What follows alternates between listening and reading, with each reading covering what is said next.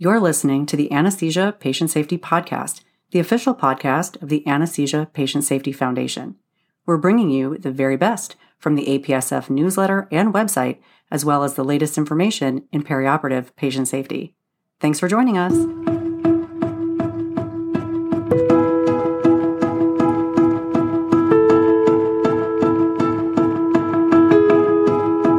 Hello, and welcome back to the Anesthesia Patient Safety Podcast. My name is Allie Bechtel, and I'm your host.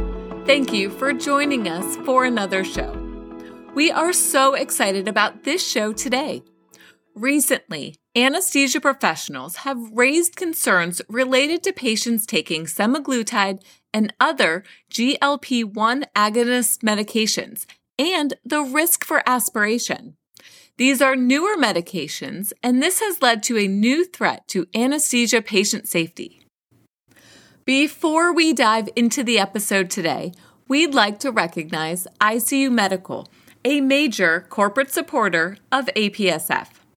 ICU Medical has generously provided unrestricted support to further our vision that no one shall be harmed by anesthesia care. Thank you, ICU Medical. We wouldn't be able to do all that we do without you. We are taking a break from the June 2023 APSF newsletter to bring you this special article between issues. Our featured article today is Are Serious Anesthesia Risks of Semaglutide and Other GLP-1 Agonists Under-Recognized? Case Reports of Retained Solid Gastric Contents in Patients Undergoing Anesthesia by William Beam and Lindsay Guevara. This article was published on June 8, 2023. To follow along with us, head over to apsf.org and click on the newsletter heading. Second one down is Articles Between Issues. Then scroll down until you get to our featured article today. And I will include a link in the show notes as well. Before we get into the article, we are going to hear from William Beam, one of the authors. I will let him introduce himself now. Hi, my name is William Brian Beam, and I am an anesthesiologist and critical care consultant at Mayo Clinic in Rochester, Minnesota. To kick off the show today, I asked Beam why he is so passionate about this topic. Let's take a listen to what he had to say. Ultimately, my passion is for patient safety. In 2018, I helped to lead a quality initiative at our institution focused on aspiration events in our practice, and since that time, have continued to work on championing efforts to bring awareness to the topic. Aspiration is one of the leading causes of morbidity and mortality in patients undergoing anesthesia. As anesthesiologist, assessment of our patients' risk for aspiration is integral to planning a safe anesthetic. Recognizing high-risk patients and planning accordingly is key. The use of GLP-1 agonists seems to be growing exponentially, and I would venture many of us are caring for patients on these medications on a daily basis. This class of medications has broad benefits for patients, but as we outline in our article, the effects on gastric motility may increase the risk of aspiration in some, even when standard NPO guidelines are followed. I am glad to have the opportunity to raise awareness of this topic and explore the optimal approach to risk mitigation. Thank you so much to Beam for contributing to the show today, sharing your expertise on aspiration events, and being a champion of anesthesia patient safety. Now it's time to get into the article. The authors open with a summary that highlights why glucagon-like peptide, or GLP-1 receptor agonists, are a threat to anesthesia patient safety. This class of medications is used for the treatment of type 2 diabetes. Recently, GLP-1 agonists were approved for weight loss for patients with obesity, and the use of these medications has increased significantly. These medications are involved in direct gastric stimulation of GLP-1 receptors, leading to delayed gastric emptying and the potential for retained gastric contents in patients presenting for anesthesia despite following standard fasting guidelines.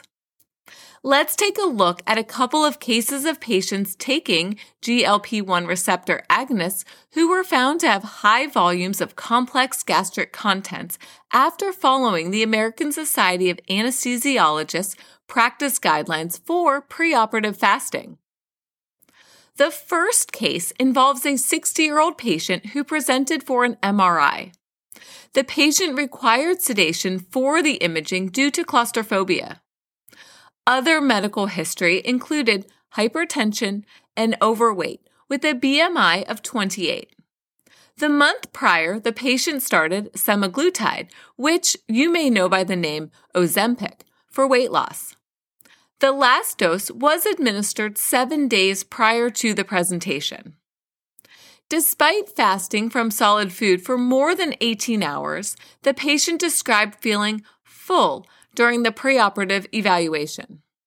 A point-of-care gastric ultrasound was performed, which revealed solid gastric contents. The decision was made to cancel the sedation and imaging for fear of high risk of aspiration during the delivery of anesthesia. The second case involves a 50-year-old patient with a past medical history of obesity with a BMI of 37, type 2 diabetes, hypertension, and obstructive sleep apnea, who was scheduled to undergo a robotic-assisted hysterectomy for endometrial hyperplasia. She previously had gastroesophageal reflux disease, but these symptoms had resolved since she started tirzepatide, which has the brand name of Mounjaro. The last dose was administered 2 days before surgery. Other medications included metformin, hydrochlorothiazide, pregabalin, oxycodone 5 milligrams as needed. The patient had intermittent use with the last dose the day prior to surgery, and sertraline. She had been fasting since the night before surgery. Anesthesia proceeded with an uneventful induction of general anesthesia and intubation. After intubation, an orogastric tube was placed and gastric contents were suctioned. Check out Figure 1 in the article for what was suctioned by the gastric tube at this time. The case was uncomplicated from a surgical perspective. After the surgery was completed, the patient was transferred to the transport bed and sat up in preparation for emergence. Just before the patient was ready for extubation, she developed large volume emesis of particulate matter that was consistent with what she reported eating several days prior to the surgery. You can check out Figure 2 in the article to see the contents of the suction canister. The good news is that the endotracheal tube remained in place at this time, and the patient's airway was protected. After the emesis was cleared, the patient was extubated without further events. She was closely observed in the PACU and did not have any evidence to suggest gastropulmonary aspiration and was therefore discharged home later that day. Have you taken care of a patient being treated with a GLP-1 receptor agonist medication recently? Are you seeing more patients on these medications? Have you witnessed any similar cases? Let's continue in the article to learn more. So, why are we seeing more patients being prescribed GLP-1 receptor agonists now? These medications have been considered a breakthrough for the treatment of weight loss. GLP-1 receptors are expressed in the gastrointestinal tract, pancreas, heart, liver, and brain. And stimulation of these receptors leads to weight loss, improved glycemic control in diabetic patients, and improved cardiac and renal outcomes. The primary mechanism of action is likely due to activation of vagal afferent nerves that innervate the stomach and direct binding to GLP-1 receptors on gastric mucosal cells, leading to delayed gastric emptying. For diabetes treatment, there is the dual benefits of weight loss and stimulation of insulin secretion from pancreatic beta cells, leading to improved hemoglobin A1C levels. The decrease in major acute cardiac events is likely related to overall risk factor reduction with decreased glycated hemoglobin levels, improved blood pressure control, decreased body mass index, decreased low-density lipoprotein cholesterol levels, improved glomerular filtration rate, and decreased albumin to creatinine ratio.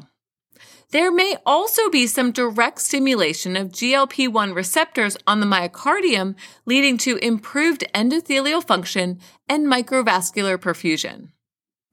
Side effects from these medications include nausea, vomiting, or diarrhea, but these symptoms may decrease over time with continued use. Other adverse effects may include acute pancreatitis and gallbladder and biliary disease, including cholecystitis.